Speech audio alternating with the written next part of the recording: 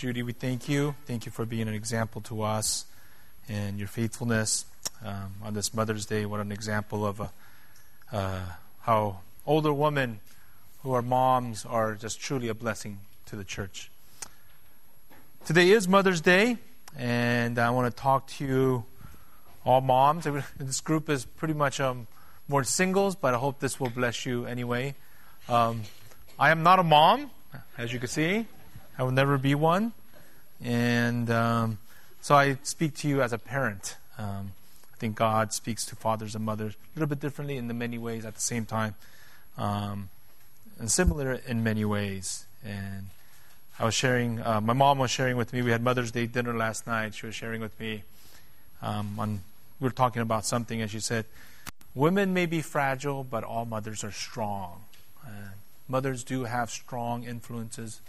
They sometimes maybe not so good influences, but many times very positive, very good. And there's two moms that I know intimately, my mom and my wife, Sophie. And I say this to pay tribute to not only her, but ultimately to God and faithfulness, God's faithfulness in my family's life through her, my wife, Sophie. You know, we had Nolan when Lindsay was 10, right? And I saw the extent of training from my wife to her. You know, from mom to daughter, there's an intimate training. I think father to a son, I think there's intimate training. Where when Nolan was born and my wife was out for a few weeks, where Lindsay would get up and she would be able to do laundry for the rest of the family. She would actually pack her lunch and pack her brother's lunch, Derek's lunch, before school. She was 10. And recently, again, this is all like just paying tribute to God and faithfulness through Sophie's training of Lindsay. And this is more spiritual side. Recently, we decided April 30th was a commit date for schools. My daughter couldn't decide. In the whole long time, I gave my advice, but more of the shepherding came from my wife of shepherding a daughter's heart. They would share intimately. It's like, that this takes too long for me, right? I know what I think I should do. I gave her advice. And Lindsay, she was kind of complaining and why how this is tough. Decision is tough on April 29th. And I said to her, Lindsay, it's like most people your age and your position in this, not only in this country, in this world, would be dying to be in your position. Like you're complaining because basically it's like the analogy is you're choosing between like Mercedes and a BMW, right? And there's something you leave out in the other if you choose one. And you should not be complaining. I went to bed after that. Right? So then the next morning, I'm having breakfast, and she comes down. Sophie and I were there, and she goes, Daddy, I believe, I would like for you to decide. I believe God's will be revealed through your decision.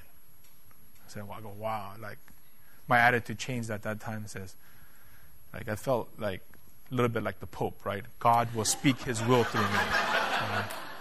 I told her, let me finish my breakfast and God will speak, right?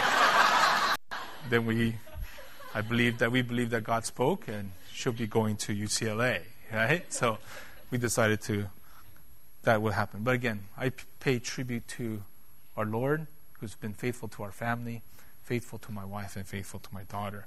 And the biggest influence was through my wife in her life and her shepherding of my daughter.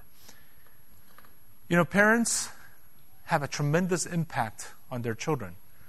Parents have impact that I think in God's design are to have impact on their children, and vice versa. Children have tremendous impact on the parents. And I realize many things, my sinfulness, God's gracious that way. My sinfulness, my weaknesses are revealed through them. So I speak to you this morning of a man who's been a parent for 17 years who had made many mistakes. So I hope God could glean something from you for those who are singles, but those of you who are about to be parents, or like Min and Carol who are just newly parents, can also learn something from this. You know, to show you the impact, I read a book years ago by Tim Russert, who actually wrote a book about his father. Then he wrote a book. Many people wrote into him, and he put a collection together, a book called Wisdom of Our Fathers. Any of you read that book? Wow, okay, Gina's the only one. I think you read it on my recommendation. Right? Okay. It's a great book. And there's a story of like there's two things that get me, like father and son stories, and if it involves sports, it'll really get to me, right? This is one of those stories. This child was growing up in New York. Growing up in New York, he was a Yankee fan, diehard Yankee fan. His dad was not a very good, he didn't follow sports much. He worked in New York City sanitation, worked with his hand, he was a laborer. And they didn't have time to go to ball games much. They couldn't afford it. He said, Daddy, can you take me to a Yankee game? His wish was to go watch the Yankees play at Yankee Stadium. And he asked his dad, he said, son, if you save up enough money, I'll take you to a Yankee game. So he saved up for a long time, and literally all season long. Last game of the season, his goal was to save enough money to watch the last game of the season at Yankee Stadium that season. Well, he did. So he went to his dad and said, Dad, I have enough money. I have enough money to buy 2 tickets for me and you. Can we go? This Saturday is the last game of the season. He said, yes, but I have to work, but I'll get home as quickly as possible and we'll go to the game. Game was at 1 o'clock, a day game. And he was just waiting for his dad to come home to go to the Yankee game. 12:30 came, he didn't come home. He was working late. 12:45, he didn't come home. About 5 minutes before 1, the dad came home and says, let's go. We'll miss the beginning of the game, but we'll still be able to catch most of the game. So they went, and to him, this kid, it was the glorious day, right? He sat in the cheap seats at Yankee Stadium, but watched his beloved Yankees play baseball. So they came home, and he was gloating. But his dad was tired. He was a laborer. He could tell his dad was not very interested. But it meant a lot to him that his dad would take him. It was so special that his dad was with him anyway. So 30 years or so later, his father passed away. He always wondered what that meant to him. So he went into his dad's room, he was cleaning up his stuff, and there was a journal. He was looking through the journal, and there were those 2 tickets, 30 some odd years ago, of the game they attended. His dad kept them in his journal on that day. Wow. So the father remembered. It was how it was special to him. The son remembered how it was special to him. The impact those things have, I think only fathers could relate, but they do have a great impact. I'll tell you another story, another sports story. Right? Is that Myron Enos had a son, Myron Enos Jr. His son played Little League Baseball for Iwa Beach, Hawaii in 2005. They were so good, they made it to the regionals, the sectionals, regionals. They went all the way to Williamsport, and Little League World Series where they play against other countries. This is real World Series where you play were representing United States. Well, it takes a month-long tournament. Myron Enos Sr. was a driver who delivered water bottles, like sparklet water bottles in Hawaii. And he drove water bottles. He wanted to take time off. His son's going to the Little League World Series. This is only once-in-a-life experience. And he asked him for time off. They said, you can't have this time off. Well, from his position, decided to go watch his son play baseball. Right? Well, lo and behold, the juniors team in 2005 goes to the championship game. They were down 6-1, and they come back in extra innings. They win 7-6 against Curacao. He was there to witness his son win that championship. The great thing about this story, although these kids are now state heroes in Hawaii, right? And people wrote about the Enoses, and they were so generous. They gave all these employers are writing in to him, said they wanted to give him a job, right? So he got a better job, higher paying job because he did this. What a great story. What a great ending. He came back, he had all these job offers to come in, because his son was a state hero. Those kids were heroes to them. So it's a great story of this father prioritizing his son. There's a relationship between a father or a mother, parent, and a child. But the important question we ask today is, what is in the middle? It is empty if it just ends there. It is empty if it just ends at the Little League World Series or a Yankee game. All right. Yes, we do have an impact as parents. The most important thing in the middle of that ought to be the gospel, ought to be the salvation of that child. That we are instruments. Although we can't save our children, that we could help lay the path so they would walk toward the road of Calvary and meeting our Savior there. You know, as our children get older, I have children who are now pretty much adults. The gravity of the responsibility and the stewardship and the sense of weight that comes along with that is tremendous. And the only way that we could give them hope is to help them set their hearts upon Christ. So my goal isn't to overwhelm your parents, but my goal is to actually give you hope. Hope where hope belongs. But in order to hope, there's things that we need to realize, right? We need to realize that our children, your precious children, who has daughters? Joshua, your first child is a daughter, right? It's a beautiful child. I see her. It's a beautiful child. I know it's hard for you, but that child is a sinner.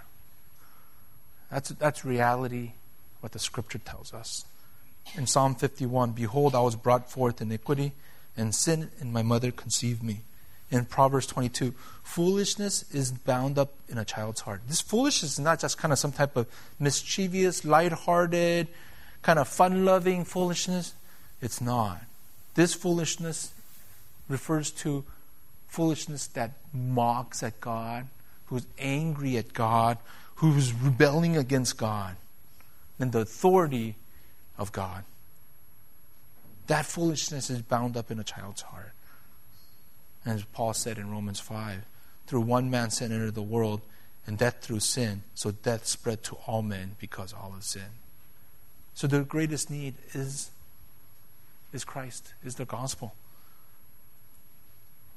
And number two, for your parents, Min and Joshua, some of your parents, like Reuben and Angie who are about to become parents, is not to love your child anymore.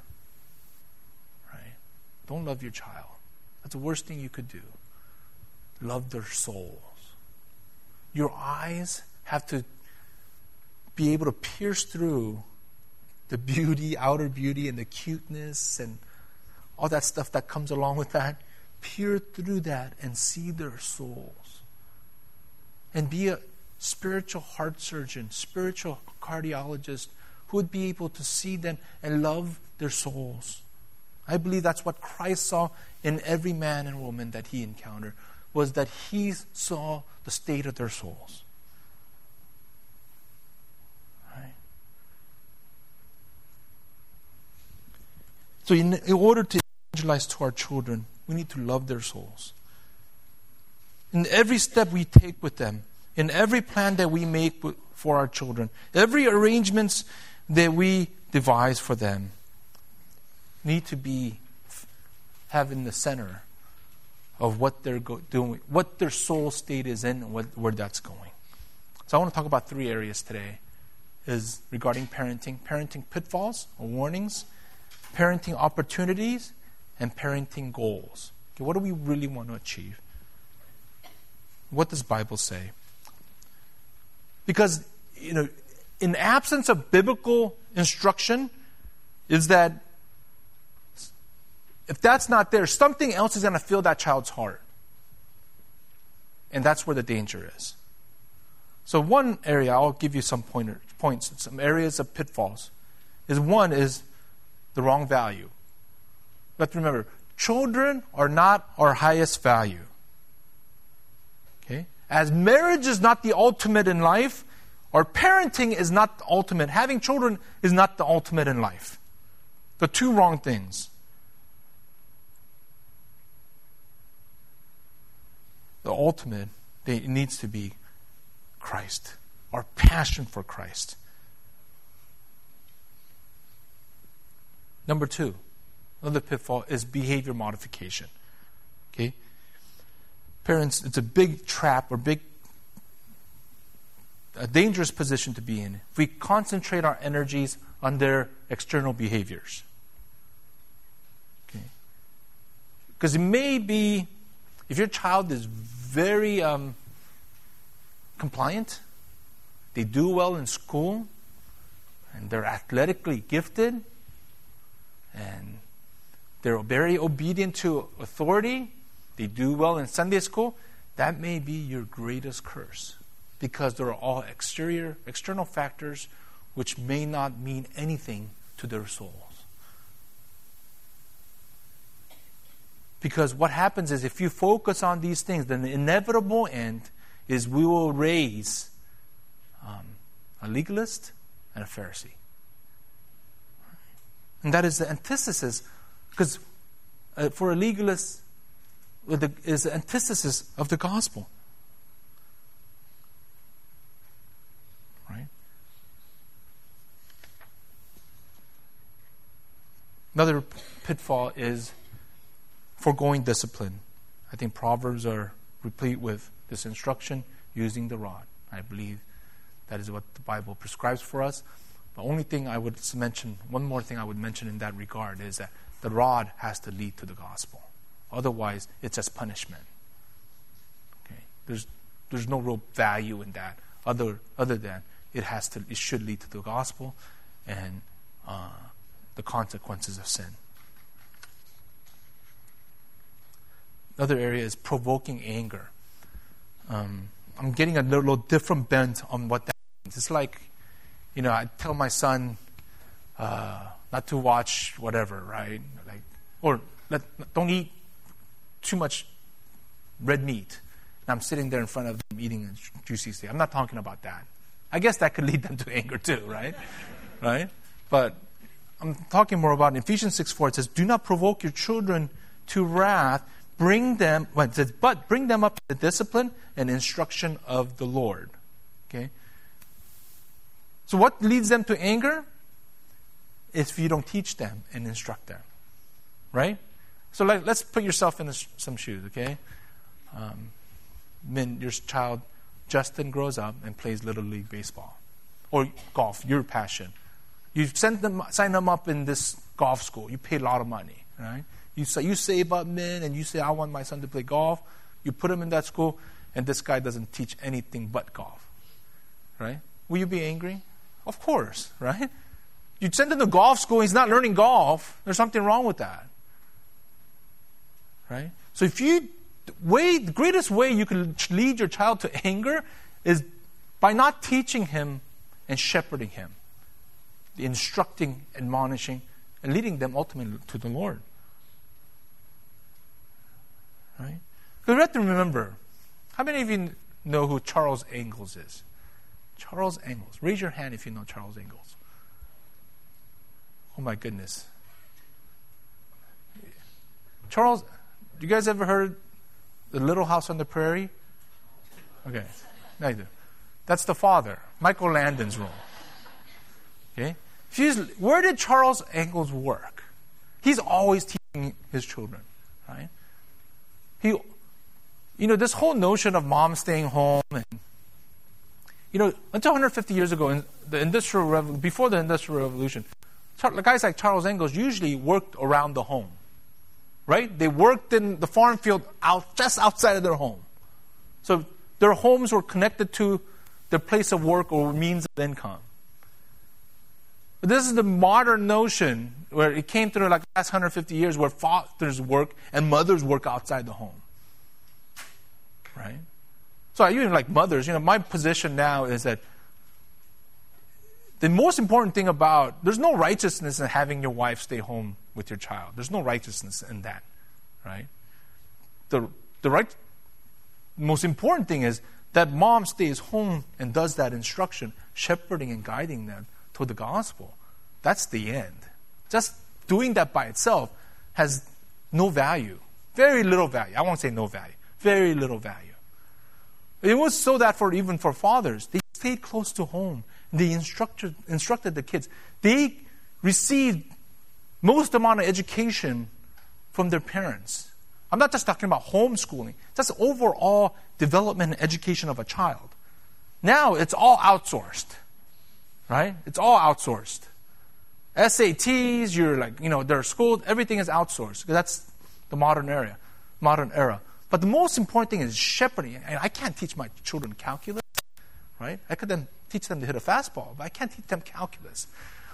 That has to be outsourced, right? However, the area of where you can't outsource is shepherding their hearts, dealing with their sins, dealing with their evil thoughts and evil deeds, and helping them.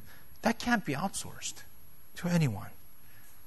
So it's important for parents. And the greatest way to lead your child to anger is to be absent. Let them go. They think they're happy for a moment, ultimately they'll be angry. Right? And last area of this where the warnings is expectations. And this is where it's there's two types of expectations. There's worldly, more external expectations, and there's internal expectations, right? Which is probably more important. More important. I shared this in a Pillars class a couple months back. How many of you have heard of that Tiger Mom book, where why Chinese mothers are superior, right? David says no. This woman, Amy Chua, wrote this, where she wrote, I'll give you some excerpts from it. It's like, Chinese mothers will never let their children do these things. They are, one, attend sleepovers. Okay? Sleepovers are useless and way overrated. Right? Have a play date, another overrated item. Watch TV or play computer games. Another. Or allow them to choose their own extracurricular activities. Right? Or let them get any grade less than an A. Okay? Or not to be number one student in every subject except for gym and drama class. Or let them play any instrument other than piano or violin. And she goes on to write, if a Chinese child gets a B, which would never happen, there would be first screaming and hair-tearing explosion. And the devastated Chinese mother would then get dozens and maybe hundreds of practice tests and work through them until the child gets grade up to an A. Okay? Chinese parents demand perfect grades because they believe their child can get them. If their child does not get them, Chinese parent will assume that it's because child did not work hard enough. And that's what the solution of substandard performance is always to correct, is to punish and to shame a child.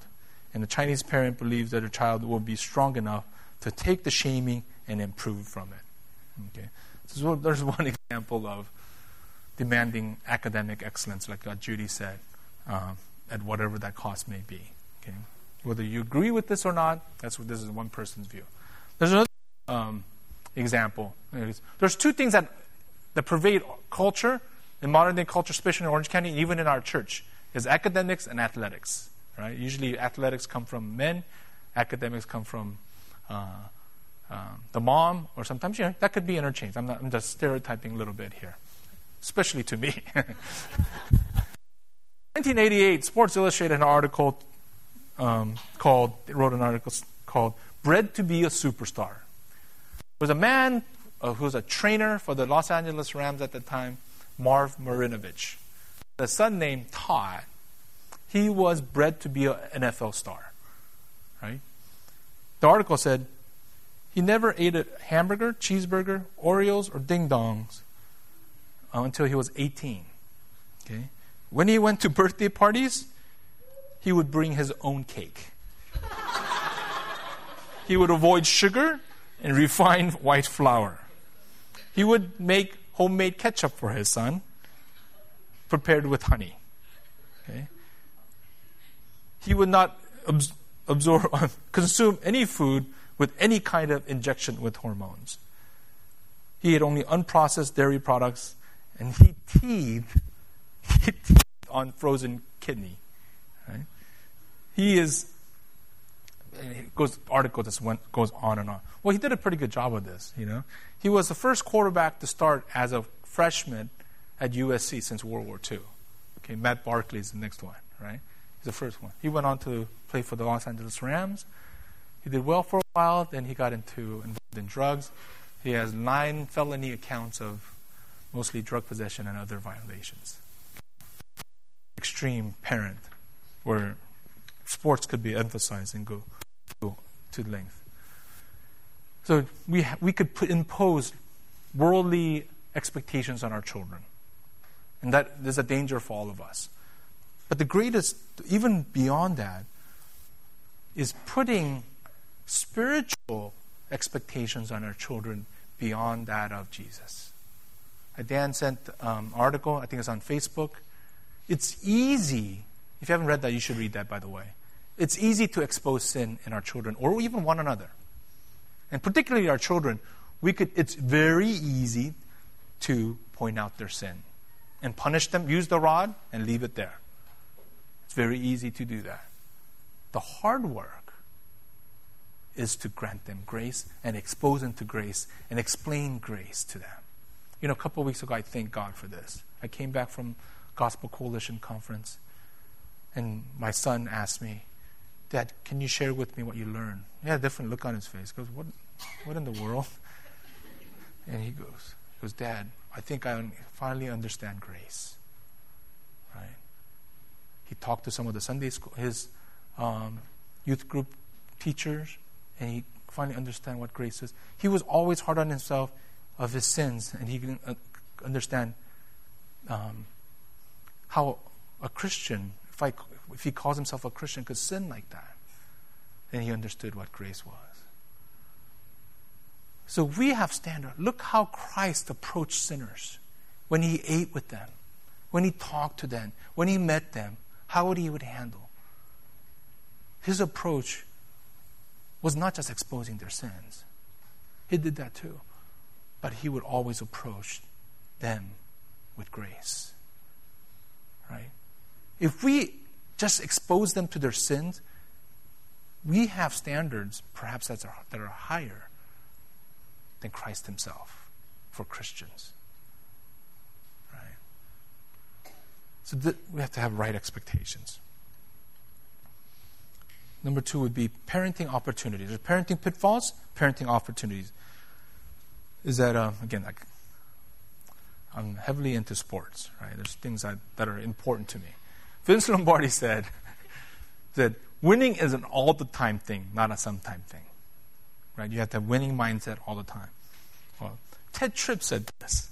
Ted Tripp also said, life is a classroom. Teaching and learning should be done 24 hours in the home. Okay? Our homes are classrooms. He's talking about Christian parents teaching their children. Okay? If you have been a parent for any length of time, some of you have, like Dan and Mina. Like there are days your children will just drive you crazy, right? You just want to Without the grace of God, who knows what would happen, right? It's not that hard. But my wife is a very patient, understanding woman. I've seen her lose it. When she loses it, I look at my kids and I say, you guys really did it now. Here comes real wrath, right?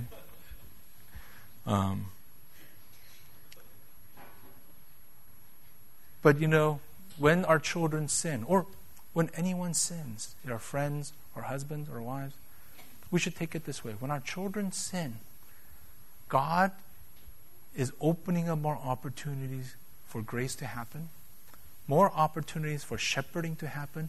He's exposing you to the realities of what I spoke about earlier, their heart condition. And He's making it real to you.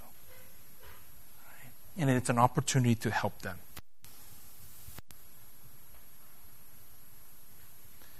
Because what happens is when we get angry, it's not really us getting angry that our children sin. It is actually one step further than that. If you take that to the next conclusion, next step is you're getting angry because God is showing you grace to see that and to them. If we just get angry, we're just getting angry at God's opportunity. That's God's perspective. That's God's perspective. Sin, weakness, rebellion, their failures, their should not be an imposition on our parenting. It should never be an interruption on our parenting. They should never be a hassle. It should always be seen as God's grace, allowing us to shepherd our children. Because that's the greatest moment. When our children are, that's why when children are obedient, compliant, it's a curse. Because that doesn't happen. But then their sin is just brewing in their hearts. So after learning this, I'm thankful for my boys. No, I'm just kidding. Because it does happen. Right? So turn the moments of anger into turn the moments of ministry. Prayerfully approach the problem and meet where your child is. Right? Then set your heart upon the real matter, is focusing on their eternal state. Right? And then praying that God would grant us grace to be patient in our anger, and that we would be able to subside our anger and shepherd our children and show them the pathway to Calvary instead of just punishment after punishment after punishment. So there's practical warnings, pitfalls, and practical. There's parenting pitfalls. Now they're talking about. We want to talk about the practical opportunities that God gives us in parenting. God does give us opportunities. Right? So we have to show our children that they are not the highest value. And one of the greatest ways to do that is go on a lot of date nights with your wife or your husband. Set up, hey, you guys are important, but not that important. I love my wife more. Okay? And I'll treat her as if. Right? And being a good example to them. And teach them. On 9/11, Rudy Giuliani was the mayor of New York. They asked him, so how are you able to be calm and lead the city and kind of lead the nation that way? And he said, I got that from my father. He said his father told him as a young man, says, it's time of crisis. When people are crying and being emotional and upset, the best thing you can do is to be calm. And the calmer when things around you become more and more. As things are more out of control, be calmer and calmer you could possibly be. He said he learned that, and he reminded himself of that as he led that city. That's a great example. Be an influence to them where they think they could remember things. Where that you could be an example. Take opportunities that's given to you. Right? And there's small opportunities that come along all the time. And you just have to take advantage of them. Create moments for your children to remember. And I love this one about Spurgeon. Spurgeon had 16 brothers and sisters. There were 17 Spurgeons, right? But this is what he said about his mother. He said, I cannot tell you how much I owe to the custom on Sunday evenings while we were yet little children for her to stay at home with us. And we sat around the table and read verse by verse, and she explained the scriptures to us. After that was done, then came a time of pleading. And the question was asked, how long would it be before that we think about our state? How long before we seek the Lord? Then came my mother's prayer. And some of the words of that prayer we shall never forget. And even when our hairs are gray, I shall never forget. I remember on one occasion, she prayed like this. Now, Lord, if my children go on in their sins, it will not be from their ignorance that they perish. My soul must bear the swift witness against them on that day of judgment if they lay not hold of Christ. Spurgeon said, that thought of my mother bearing the swift from our Lord pierced my conscience and stirred my heart. She was praying to God that if her children are not saved, that she would bear the judgment on their behalf. And I do not know this for sure. Spurgeon is known as Prince of Preachers. I believe his mother helped create that. He's a man who impacted the Christianity and the Christian world the days he lived, and even hundreds of years now after that. He still is impacting, will impact by his mother's example. What influence? What influence? She just took a moment of prayer, and he heard her pray for them. Just simple prayer, simple everyday prayer, and she was able to set an example. Another practical opportunity is to provide leadership. This is particularly for boys. Particularly for boys is we live in a world, in a Cartoon Network world. Cartoon Network world, I say this, their target market are not like my 7-year-old. Because they don't have any money, right? Cartoon Network markets to people mostly in this room, 18 to 35. That's their target market. That means people at 18 to 35 watch Cartoon Network. And a lot of them do. And a lot of advertisers because they spend money. Because usually 18 to 35, a lot of them are single, have what they call disposable income, right? So this goes to the fathers, where I think Huey, Dan, Min, you guys will raise, I think Ruben, you'll be raising a boy soon. At the age, the moms don't like me hearing this, right? Like me saying this, but I'm going to offend some moms here, but it's the truth, right? It's that moms never want to marry, women never want to marry mama's boys, but they sure want to raise one, right? They want to hang on to them as long as possible. I see my kids, somewhere before 12, I think, somewhere between most kids 8 and 12, boys will grow out of needing the nurturing from their mom. They just need them to feed them. Right? This is when men have to step up in leadership. Boys need to be led by men. And if you don't need them, someone else will. Usually maybe their friends, maybe their teachers, but you're playing spiritual Russian roulette. Right? They need to be led. Men need to step up, and we need to teach them discipline. Right? William Barclay said this: nothing was ever achieved without discipline, and many as an athlete and many as a man has been ruined because they abandoned discipline and let himself grow slack. No one ever reached any eminence, no one having reached it ever maintained it without discipline. Discipline, just not the sake of discipline. Discipline for the sake of godliness. That's what we want to teach. Okay? Discipline to study the Scriptures. Discipline to pray. Not the sake of praying. Discipline to worship and value church.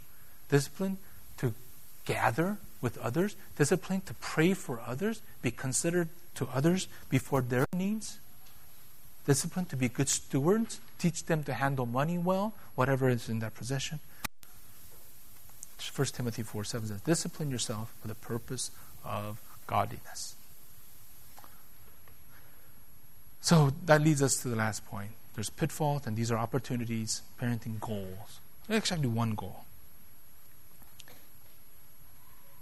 The goal of parenting, as it says in 2 Timothy, it says, from your childhood you have been acquainted with the sacred writings which were able to make you wise for salvation through faith in Jesus Christ.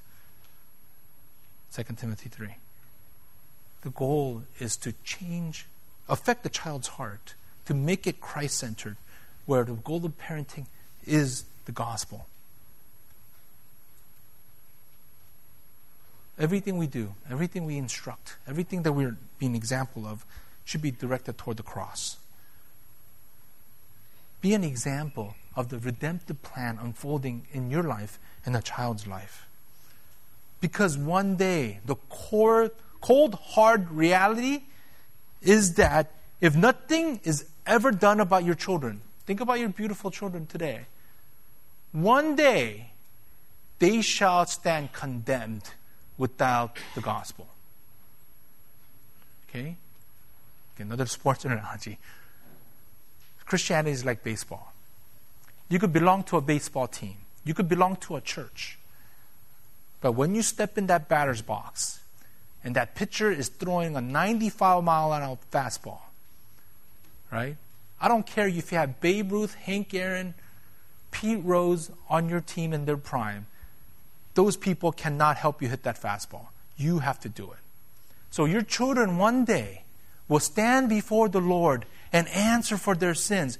And if our God does not see the imputed righteousness of Christ in their life, they're condemned. I don't care what Rob Bell says, right? I believe they will stand condemned. They will be judged. Right? That's the reality. We're not lovers of their souls. We see the focus on the external. That's the danger.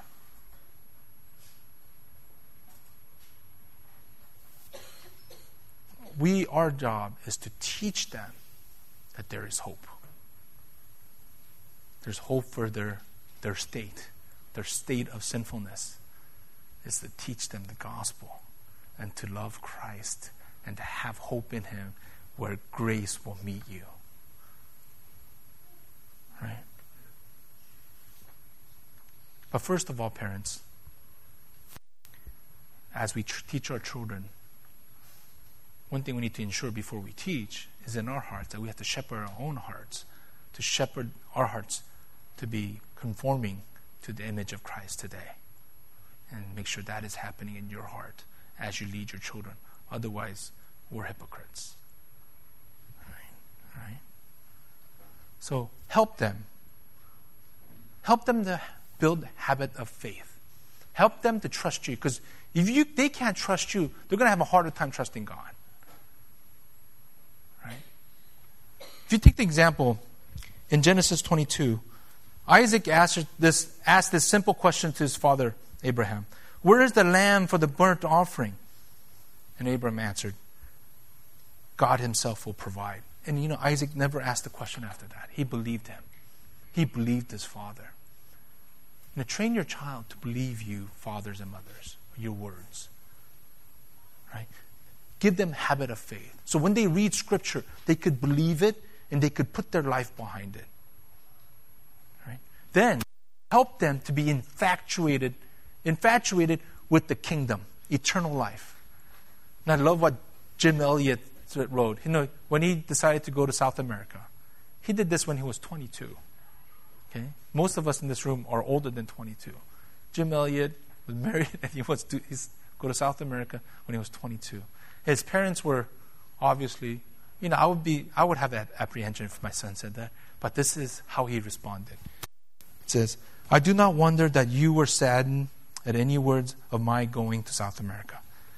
This is nothing else than what the Lord Jesus warned us of when He told His disciples that they must become so infatuated with the kingdom, following Him, that all other allegiances must become as though they were not.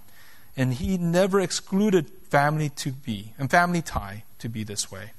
In fact, those love that we regard the closest, He told us we must become as to hatred for them, to compare our desires, to uphold His cause. So grieve not.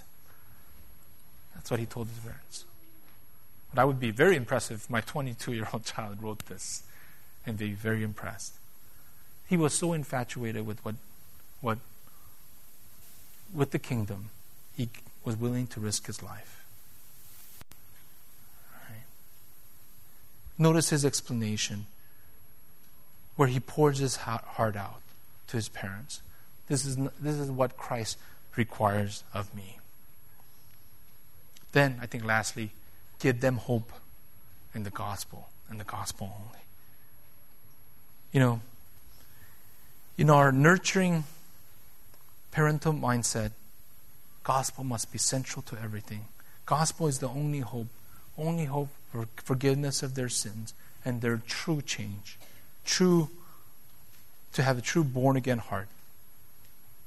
We need to teach them and show them, being an example at every opportunity as it arises. We need to help our children see the motivation behind the obedience, not just obedience itself, because that's not the end. Consider this. A Christian father wrote this many years after his children were all grown up. He said, "My family is all gone. The kids are all gone now. And if I had to do it all over again, this is what I would do. I would love my wife more in front of my children. I would laugh with my children more at my mistakes and our joys. I would listen to them more, even to the littlest child. I would be more honest about my own weaknesses, never pretending perfection. I would pray differently for my family. I would pray in front of them more. Instead of focusing on just prayer itself, and we're focusing on them and their weaknesses, I would focus on me and my weaknesses. I would do more things together with my children. I would encourage them more and more and bestow more praise than I gave. I would pay more attention to little things, little deeds, little words of thoughtfulness. Then finally, if I had to do it all over again, I would share the gospel more intimately with my family. Every ordinary thing that happened in every ordinary day, I would use them to direct them to the gospel."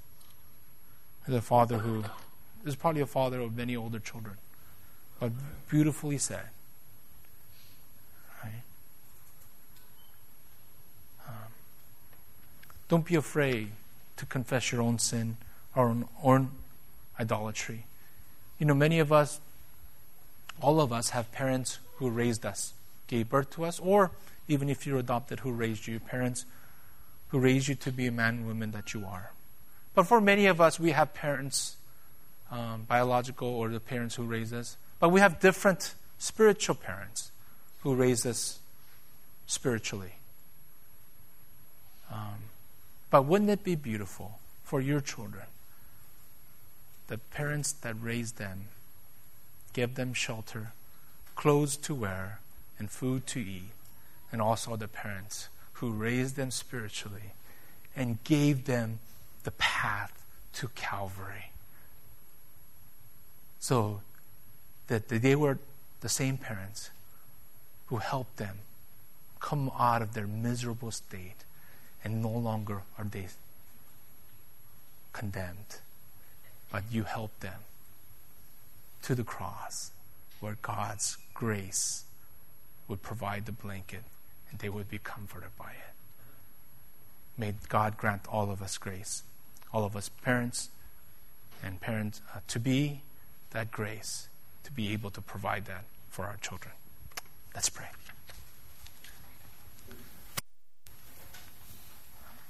Father, we thank you for this day.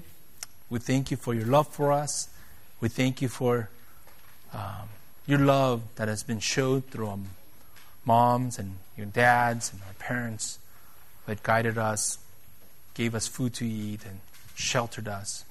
And more importantly, thank you for the parents who taught us spiritually, helped us to grow, and molded us and helped us and led us to the cross where we have forgiveness of sin. Lord, help all of us. Will you grant us hearts to serve Christ by instructing and guiding our children toward Calvary, where there is hope, where there is gospel that will save them. Will you grant all of us that grace? In Jesus' name.